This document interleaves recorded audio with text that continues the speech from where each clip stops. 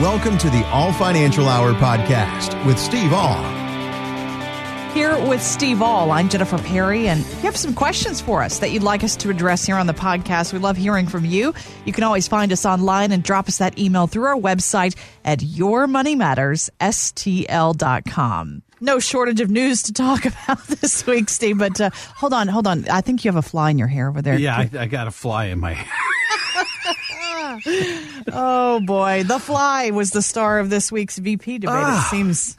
I don't watch it. You know, it's been, I think we were talking before. I think the last time I watched Saturday Night Live, Dan Aykroyd was still on it. But, you know, I can't wait to see the clips on YouTube and things like that about The Fly. You know it's coming. Yeah, we'll watch for that. And then, you know, we'll see if there's another presidential debate. Doesn't sound like it right now. And I kind of agree with President Trump. Like, I mean, I know a lot of us have gotten used to doing things virtually, but there are just some things that are not the same that way. No, it's meetings in the office. Like, if you'd have asked me a year ago, Steve, you're going to do meetings and you're going to have clients actually come into your office and become clients that you've never personally met. And I said, that's not my personality. My personality is I want to sit face to face because the body language is so important when you're talking to people on both sides. You know, when you talk about something and you get that look like, I don't understand what you just said. And in my opinion, that's when it's time to back up and make sure that everybody understands what we're talking about. You can't see a lot of those things when you're on a Zoom call, right? Especially if you have a couple, because then it's not directly on one person. It's got the two of them and they're a little bit further away from the calendar. But if you'd ask me, would we be doing that? I'd say no. So I know things are available. Technology has been very good, but I think technology for a debate is wrong. You know, it's like I'll look at it and I'm going, you got people 12 feet apart and plastic partitions in between them. And I'm going, can I understand this? I mean, I have partitions in my office.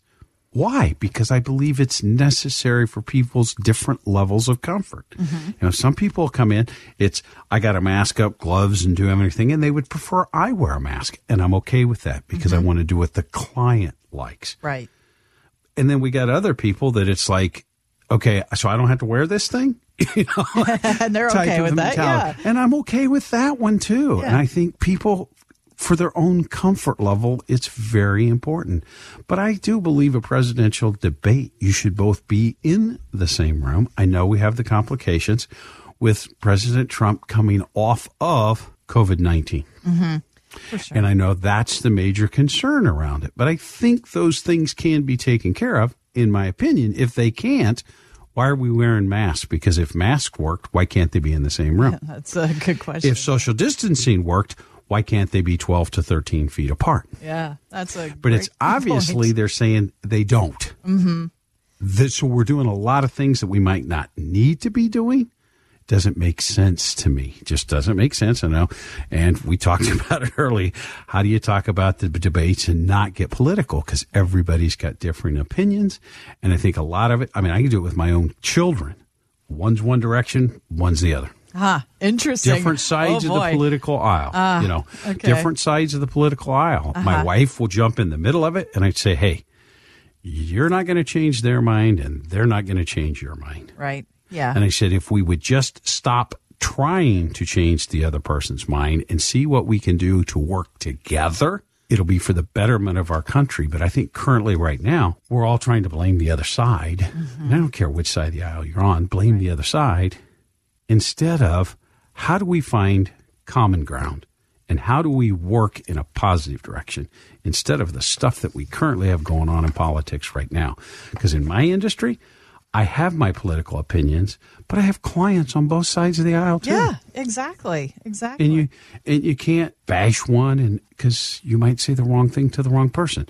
So let's see what we can do to work together for the benefit of everybody. I think is the most important thing that we need to start doing as Americans, not Democrats, not Republicans. Americans. Steve, all for president. Can I write you in November? Yeah, you could put me in on the write-in ballot. It just drives me crazy. My background check would be,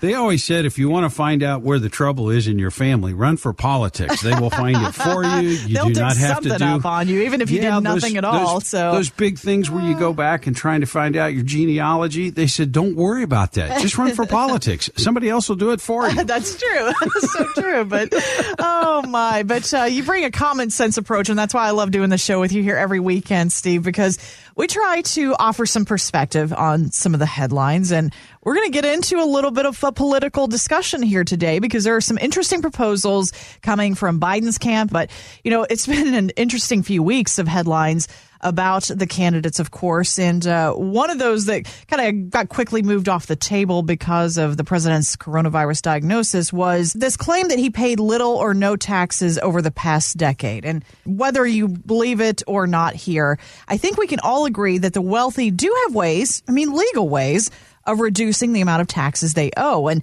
a USA Today headline summed it up like this. I thought this was great, Steve. Donald Trump's tax returns have many wondering what they're doing wrong. So that's my question. What are the rest of us doing wrong when it comes to actually managing our tax liabilities? Well, the tax code itself, and I could get real deep in the weeds, and please, if I start to just kind of pull me back a little bit. You geek out on this stuff. Yes. I could geek out because the tax code is written. And I believe Congress has got a pretty good job up there. It's made up of lawyers and accountants. So the lawyers change the laws so the accountants can try to figure out how to get around them. And then the lawyers change them. So it's job security on both sides. Mm-hmm. But the tax code, using the tax code to your advantage is not illegal. Right. Not illegal. Jack and Dorothy, clients of ours, they have had years where their income is negative. Great big losses, so they carry it back. Those same type of deals could have been, and I've not seen Donald Trump's tax return, but they could have been the years where large tax losses flowed in. But I also will tell you that there are years that Jack and Dorothy have tremendous tax bills. Because, see, in the United States, we tax income, and if it's all taxed differently. My working income or W-2 income, if that's the only income that you have, you're going to have problems around taxes. Now, if you own a business and you use S-corps, partnerships, flow through businesses where both gains and losses can flow through to your businesses, then you have the availability of fluctuations within your taxes. And you could have years that you pay a tremendous amount of tax, but that next year you might not pay any tax. So I'm not sure exactly where it is, but I got a feeling Donald Trump has more than one business. Right, yeah. And he has a lot of things flowing in and out of his tax returns. And there are probably years where there are very little to no taxes and very years of tremendous taxes. If you look at most corporate returns, you have that exact same thing. Large tax years where they pay a lot of tax, some years where they pay no tax. But that doesn't mean he's paying $700 a year in taxes for the rest of his life. Right. It's going to be up and it's going to be down. Yeah. But in my opinion, using the tax code legally to make myself pay less taxes in the future is very important. And to me, that's really what it's all about. How can you be more tax efficient in the future? You might have to pay taxes now to avoid paying them in the future. And in my opinion, with everything that's going on, where do you think taxes are going to be in the future? Higher. Higher. Sure. They have to be. Yes. We've got to pay for everything that we've promised this year. So taxes are going to be higher. So if I could look at it with the 2017 tax rates and pay taxes a little bit more now to avoid paying taxes in 25, 26, or when you hit 72 and have to take required minimum distributions, look at how we can use the code to your advantage, not how do we fight the code. Thanks for listening to the All Financial Hour podcast. Catch the full show Saturday at 7 a.m. on the Voice of St. Louis, KMOX.